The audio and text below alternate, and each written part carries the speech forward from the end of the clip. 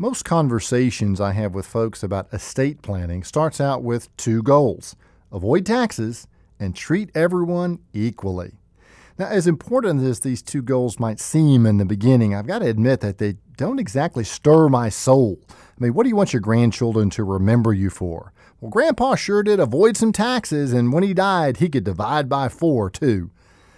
I once worked with a family of a wealthy couple who had several children and grandchildren and even great-grandchildren. The family was stuck on issues of equality and fairness, both of which are very difficult goals to achieve in estate planning, primarily because everyone has a different idea of what fair and equal actually mean. We finally made some progress when I asked them to back up and talk about what they really wanted for their family.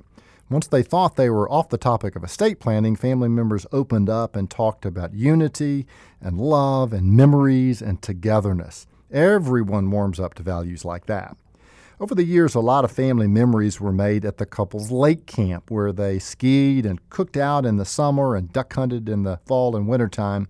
Uncomfortable conversations had already arisen about who was going to get the land on the lake where all the fun was had. Rather than a plan that would cause division, this family chose a plan that would foster unity.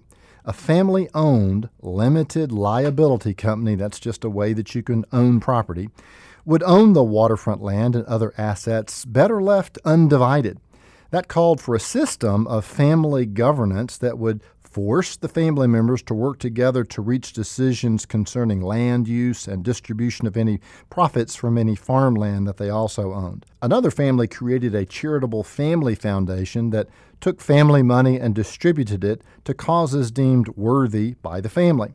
Again, a system of family governance was instituted to oversee the foundation, thereby encouraging future family members to work together. Now, you need to always consult appropriate tax, legal, and financial counsel when considering any business form like an LLC or a charitable form like a foundation or any other such entity. Control from the grave is nearly impossible to achieve and rarely appreciated by the survivors, but influence and a legacy of family values is not only possible with careful and creative planning, but it may be the most long-lasting gift you could ever leave behind. Offering you wisdom on wealth, I'm Byron Moore.